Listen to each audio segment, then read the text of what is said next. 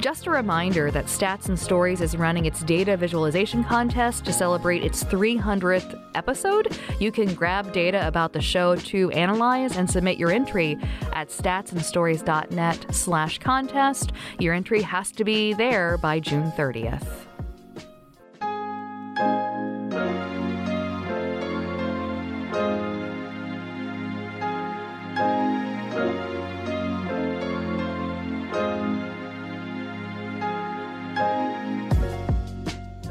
The spread of misinformation is of increasing interest to researchers around the world. It's been tied to the 2016 and 2020 U.S. elections, Brexit, the COVID pandemic, and the Russian invasion of Ukraine. Some have called the glut of misinformation a pandemic in its own right. A researcher at Cambridge University suggests that, as with other pandemics, the solution just might be a vaccine. That's the focus of this episode of Stats and Stories, where we explore the statistics behind the stories and the stories behind the statistics. I'm Rosemary Pennington. Stats and Stories is a production of Miami University's Departments of Statistics and Media, Journalism, and Film, as well as the American Statistical Association. Joining me as regular panelist, John Baylor, Emeritus Professor of Statistics from Miami University. Our guest today is Sander van der Linden. Van der Linden is Professor of Social Psychology and Society in the Department of Psychology at the University of Cambridge and Director of the Cambridge Social Decision-Making Lab. His research interests center around the psychology of human judgment, communication, and decision-making.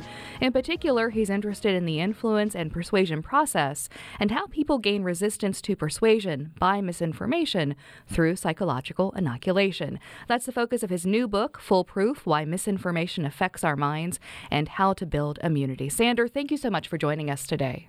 So excited to be on the show. Oh, that's not fake news, is it? As I was going through your book, I really been enjoying it, and I love how you end it, because as someone who aspired to think about being a data self-defense teacher, the fact that you were aspiring to be a defense against dark arts teacher really spoke to me, Sanders. And I think your book does a great job at trying to paint that picture. So just before we kind of dive into some of the specific details, could you give us a little bit of a framing or a structure to the way that you've organized your thinking in writing Foolproof? Yeah, absolutely. So, when I was trying to conceptualize this book, I was thinking about the way that misinformation spreads and how it affects people. And I ended up dividing the book into 3 parts. And the first part is really about why the brain is susceptible to misinformation. Why are we susceptible? And every part of the book also follows the viral analogy. So the viral analogy runs throughout the book. And the first part kind of, just as viruses hijack cells with the aim of taking over some of their machinery to try to reproduce themselves, the same really is true for misinformation. And it can distort people's memories. It can control some of what we think. And also has the goal of replicating itself. And then I look at how it spreads online in social networks, but also some of the history behind the spread of disinformation. And again, here, there's these interesting analogies where we can use models from epidemiology that are used to study how viruses spread, to actually, use them in a fairly unaltered way to study how misinformation spreads in social networks. And then the third part of the book, where I kind of come to the conclusion that if misinformation behaves and spreads like a virus, maybe we can inoculate or vaccinate people against it. And that's where I kind of outline all of the research that we've been doing on that front. And that's kind of how the book came about. Could you walk us through how you conceptualize misinformation and how that might compare to disinformation, which is another term that gets used a lot, and fake news? Yeah, that's a great question. And I want to be nuanced about this, given how politicized the term misinformation in itself has become. So, I define misinformation as anything that's either false or misleading in some way. And that could just be due to simple errors, right? So it's not necessarily intentional. Whereas disinformation is misinformation coupled with some psychological intention to deceive or harm other people. And then I should caveat by saying, okay, but who decides what is misinformation? I'm more focused on this idea of helping people calibrate their judgments in terms of how reliable or trustworthy a piece of content is, based on the presence or absence of misleading techniques rather than telling people what's true or false necessarily. But certainly we have some ground truths that that we can all relate to, that can help us discern whether or not a piece of information is false or not, whether it's expert consensus or science or fact checkers, or any other established means of reaching some conclusions about the nature of truth. One of the things that I found really interesting in the book was this, I can't remember which section it's in, where you discuss, I think in relation to maybe climate change, where the existence of a skeptic made people feel more like the debate was more fair or something, regardless of the truth, right? The fact that there was a skeptic voice made it seem like maybe whatever they were hearing was trustworthy. Could you talk about that, the importance of the skeptic in relation to that? Yeah. So, in journalism, for some time there had been this norm, which sometimes is a good norm of balance. That you always have to have another viewpoint in a story, and that can be a good heuristic for journalists because they don't, it's not good to always just kind of promote the views of one particular expert. But sometimes that heuristic can really go wrong when we're comparing what one scientist is saying about the scientific consensus on, let's say, the safety of vaccines or climate change to that of a contrarian, because it gives people the perception that there's an even-keeled debate happening, right? That there is balance, while in fact there is weight of evidence that overwhelmingly points in one direction. And though, we have some rules for trustworthy communication that we work on, and one of those rules is to give people balance, but not false balance. And so in situations where, with medical procedures, there are harms and benefits, and you have to outline those for people, right? But when we talk about things like scientific consensus, what happens in people's minds is that they hear two voices debating. What should be happening is that, we hear one voice say something, and then ideally the other voice should sound like thousands of voices in our head saying the same thing, right? That there's thousands of independent scientists who have concluded something, but that's not what's happening. That's not what's happening. People only hear two voices, and they perceive that there is a balanced debate, and that misrepresentation of the weight of science and evidence, I think, is hugely problematic in the media. And it's not just fringe outlets. I mean, the BBC had a whole report on, and they apologized for this. And this is also what I think distinguishes legitimate outlets that have editorial norms and can own up to a mistake and say, look, we have good journalistic practices, we made an error, now we're going to move on, from outlets that are fringe and have no norms and keep producing misinformation. So the BBC also participated in propping up contrarians for a long time, in confusing people about climate. They've admitted to this, and they've stopped doing that. And I think that's also what differentiates trustworthy from non-trustworthy outlets. Yeah, having the different perspectives, but that not being equal weighting on those is really is the nuanced but critical part of that story, as you described it. You were, one thing I really liked about the book was the frequency that you've kind of infused the stories of history throughout. I mean, and while certainly the sense of kind of the maliciousness of propaganda comes up as we think about World War II and the Nazi efforts in that regard, you push this back even to stories of Roman times.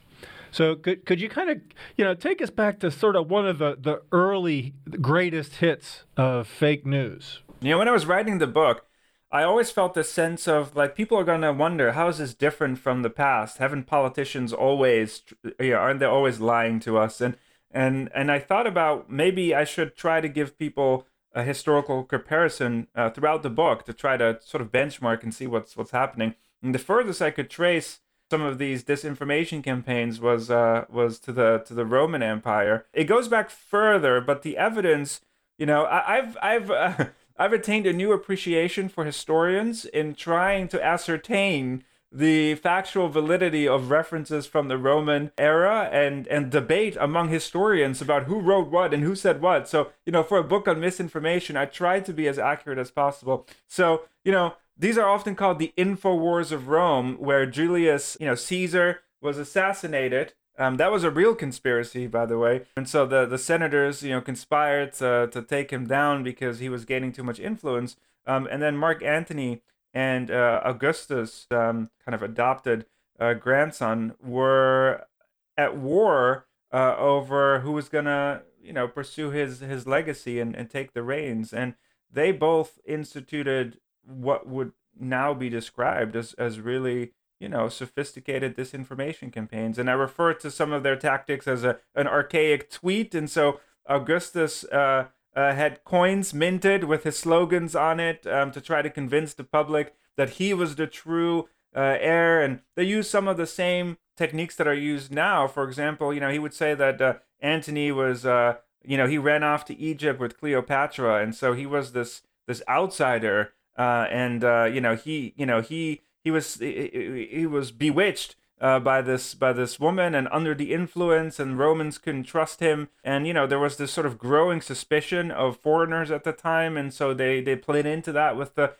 disinformation campaigns. And so a lot of the techniques that we observe today were also used by the Romans in terms of fighting for public opinion. And so that I think is the interesting part to me about that case study. And even, this is contested, but they fabricated, as we know that, Antony had from the famous sort of Shakespeare adaptation, Antony and Cleopatra died by suicide, but he left a will, and Augustus tried to spin this will as ultimate evidence that he wasn't a true Roman, because, he wanted to leave some of his legacy to Cleopatra, and that ultimately convinced the senators that Augustus should become the true ruler of what was then the Roman Empire. John and I were talking about this before, and we really both appreciate this historization, but I wonder, what is it about now that is so different from whether it's during World War II or ancient Rome? What makes it so potent now?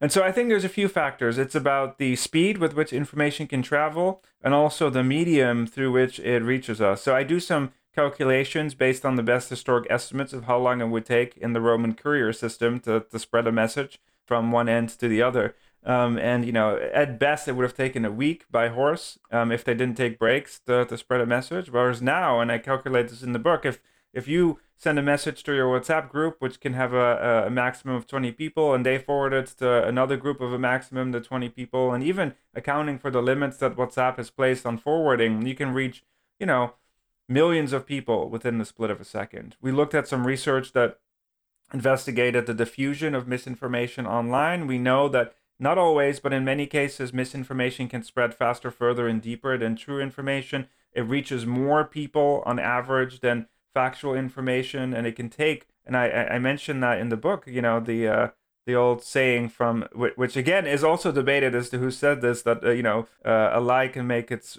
way halfway around the world before the truth even has a chance to put its pants on, or in the UK, shoes on, or whatever the variation of this saying is. And it's interesting that studies do show that a lie can make its way around, social media and millions of people around the world before the truth even has a chance to put its shoes on. And so that, I think, is different. But then also the ways in which misinformation is delivered now online. So we have micro-targeting, which allows for the efficient distribution of fake news. And so we can scrape people's digital online footprints and then target messages at them in a way that tries to maximize persuasion potential and efficiency. And those tools weren't available back then. The medium itself is also different. Think about AI generated images, deepfakes, right? It's becoming, technology is making it much more tricky for people to discern what's true and what's false. And so we're trying to deal with all of these technological advancements, I think, that make both the spread and identification of fake news much more difficult. There's also much more of it, just the volume of it. And we can talk about exposure does not equal infection, but there's just a tremendous amount of content available. The barrier to entry, with the rise of the internet, the barrier to entry has been reduced. Anyone can now be a producer of news and information, and so people are bombarded with it. And I think that's really what's the difference. And what concerns people about post-truth, I think, is that at the same time we have unprecedented access to the facts. With it's just one Google search away, but somehow we're in the situation where people are not necessarily seeking out the facts, and that's kind of the paradox, I think, of having to deal with these new technologies, that we're not always using it in the public interest, but rather to target people and potentially undermine elections and public health, and so that's of interest to me. You're listening to Stats and Stories, and today we're talking to University of Cambridge's Sander van der Linden about his new book, Foolproof.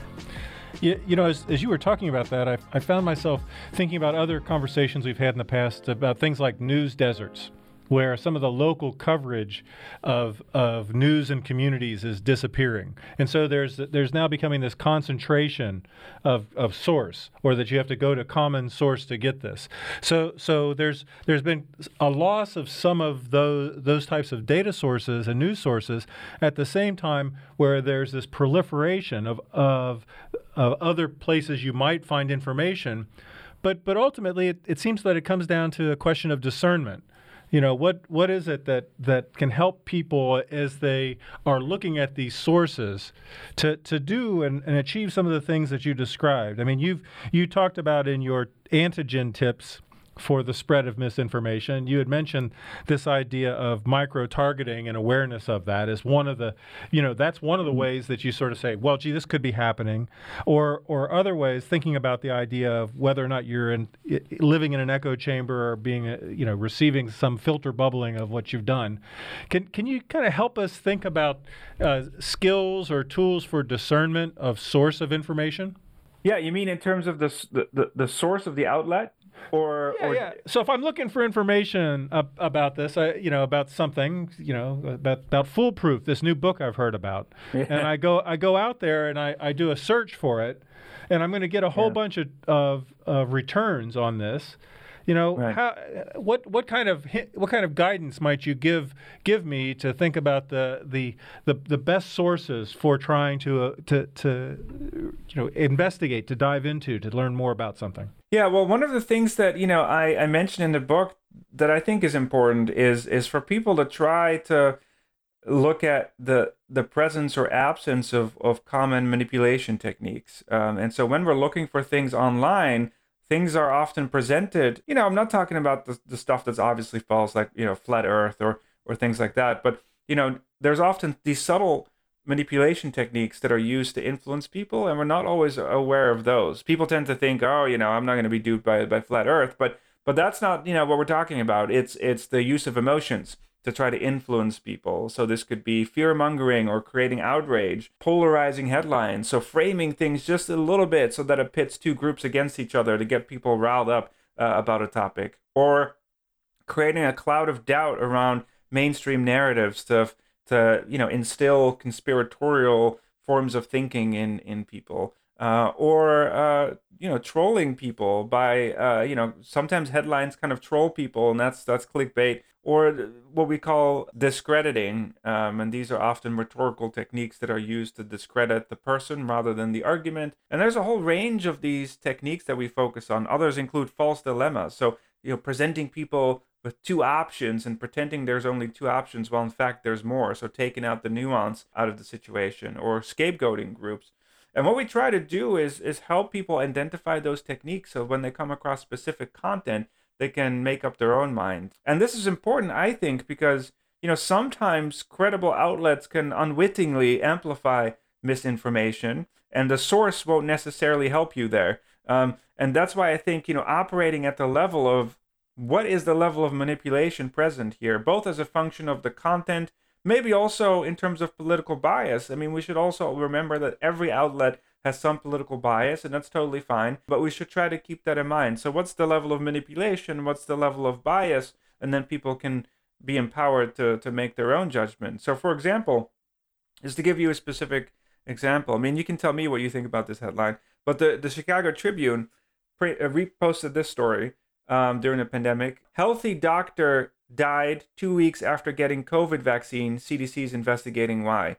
Now, the Chicago Tribune is a reputable outlet. If you look at independent fact checkers, I mean, that's the the source is good. They're not outright lying. I mean, a healthy doctor did die 2 weeks after getting the COVID vaccine. But in terms of statistics here, right, what's happening here is that correlation is framed in a way to imply causation. And there was no evidence at the time that these two events had anything to do with each other. And so that could be construed as misleading and trying to influence people. It was one of the most shared stories on Facebook. It became very prominent in anti-vax groups.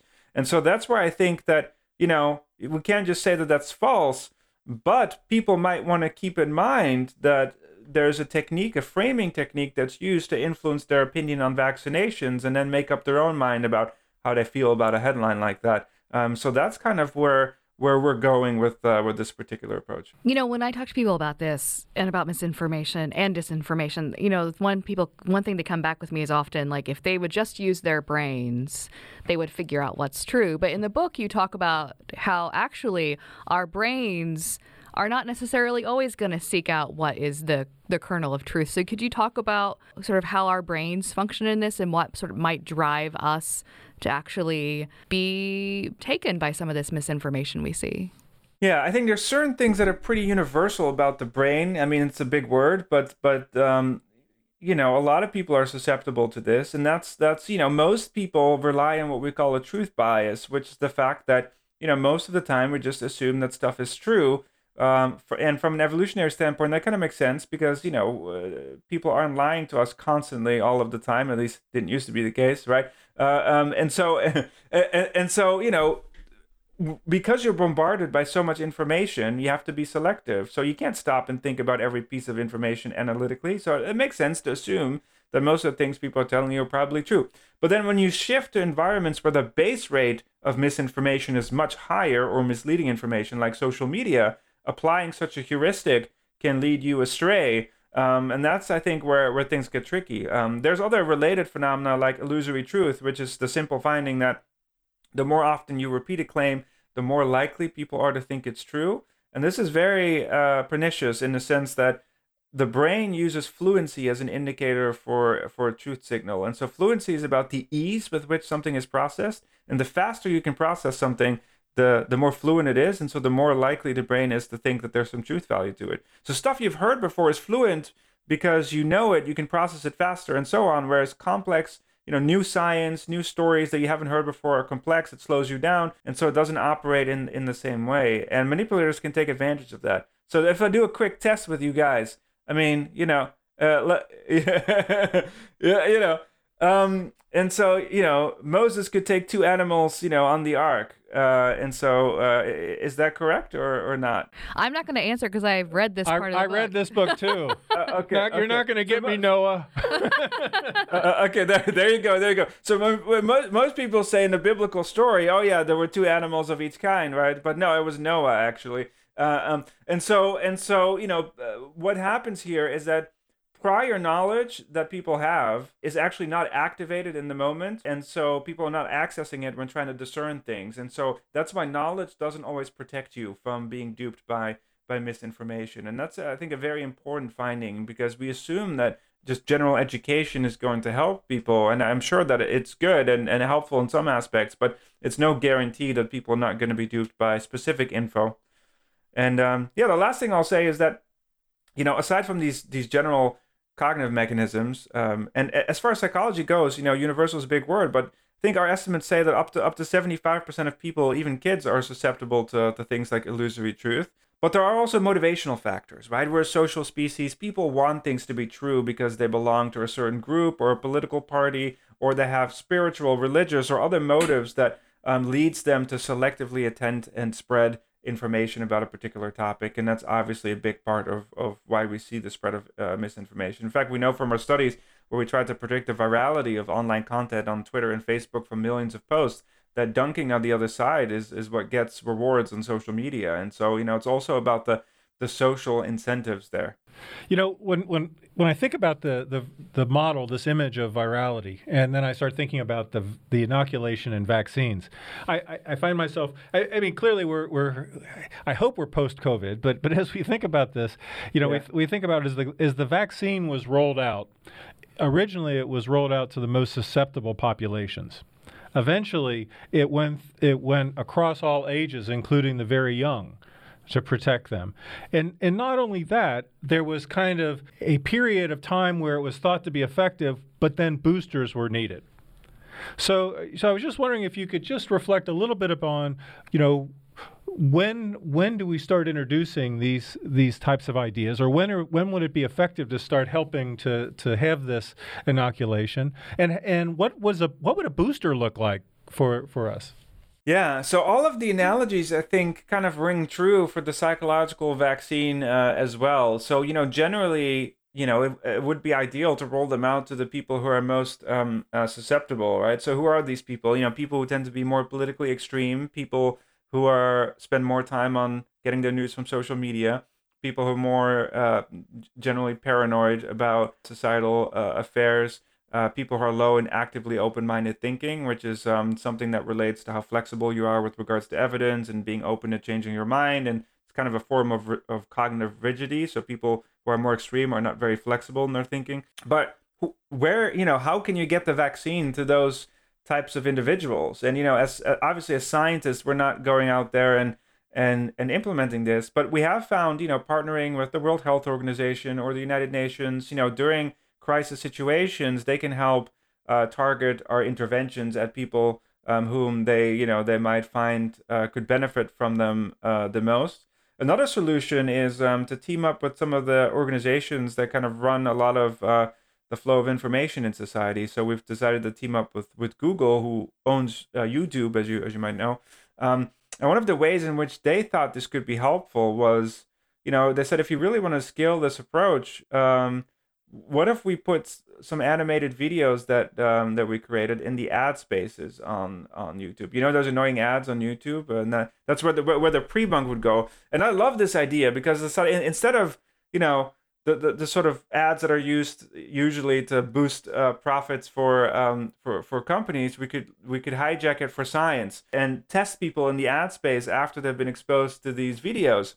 We did some testing with them, and it took years for them to actually do this, but of course they wanted everything to be neutral, and I think that's important too. So, our false dilemma kind of pre-bunk goes something like this. Are you guys Star Wars fans or not really? And yeah, there we go. So the false dilemma, the weakened dose, the pre-bunk here is not something real about, a hot topic issue, hot button sort of issue, but it's a clip from Revenge of the Sith.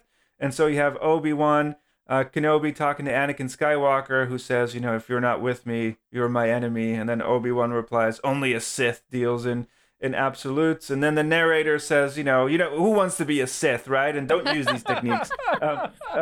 And that's kind of the vaccine, so to speak, in that context. And yeah, that was great for YouTube audience. But the critical thing here is that YouTube, they haven't done this, but the results were, it was smaller than the lab because, people are distracted on YouTube, but we wanted it to be a real test.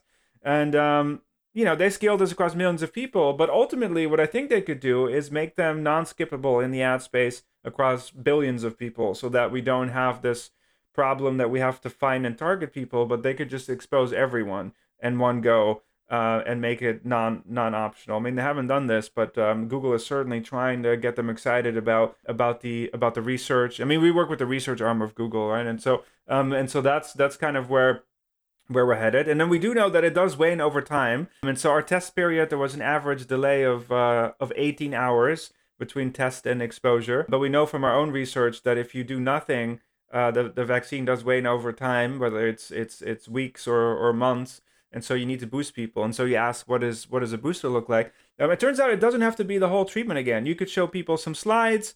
You could show them a shorter version of the video. That's kind of what we did in some of our boosters, like just a brief segment of the video. You could have them play a game. It could be anything. The crucial thing that we uncovered is that it's about motivation and memory. People lose motivation to want to defend themselves, and also they forget some of the lessons. And so what you need to boost are these two processes in some shape or form.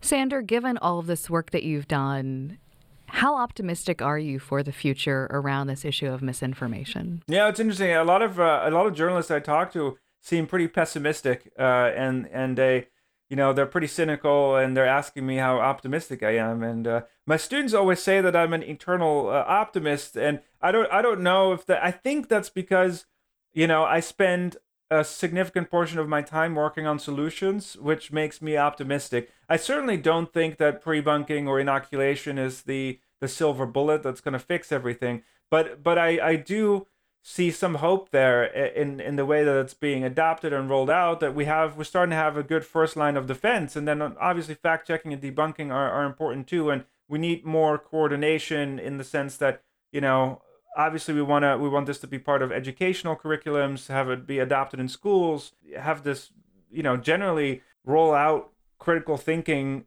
skills as it pertains to digital literacy specifically. But I'm optimistic that we can get there. I think we're in a very toxic climate right now about, people being worried about being told what to believe. I think what we need to focus on is maybe not telling people what they need to believe, but empowering them to discern manipulation techniques so that people can make up their own mind about evidence. And giving people those skills, I think, is the most important thing we can do. But in order for that to work, we need to roll it out widely and institutionalize it and get bipartisan support for those initiatives. So that's what I try to spend my time doing, and that's what makes me optimistic. There's certainly things that make me less optimistic, like, Twitter was one of the organizations that was an early adopter of the pre-bunking initiative during elections, for example. But, Musk fired the whole pre-bunking team. And so we're taking a few steps back there. So, you win some, you lose some. But overall, I stay optimistic. I do see challenges with AI-generated content, deepfakes. It's gonna get more difficult. But, what we do is we're always trying to think ahead of the next challenge and inoculating people against that. And that's kind of how I stay optimistic, I think. Well, Sander, thank you so much for joining us today to talk about Foolproof. It was really I think we probably could have asked you another half hour of questions. It was great. We may have you back for a fourth time. I mean, it's always fun to talk with you, Sander. Same. Questions are great. Hopefully I didn't rant on for too long, but you were brilliant. Stats and Stories is a partnership between Miami University's Departments of Statistics and Media, Journalism, and Film and the American Statistical Association. You can follow us on Twitter at Stats and Stories, Apple Podcasts, or other places where you find podcasts.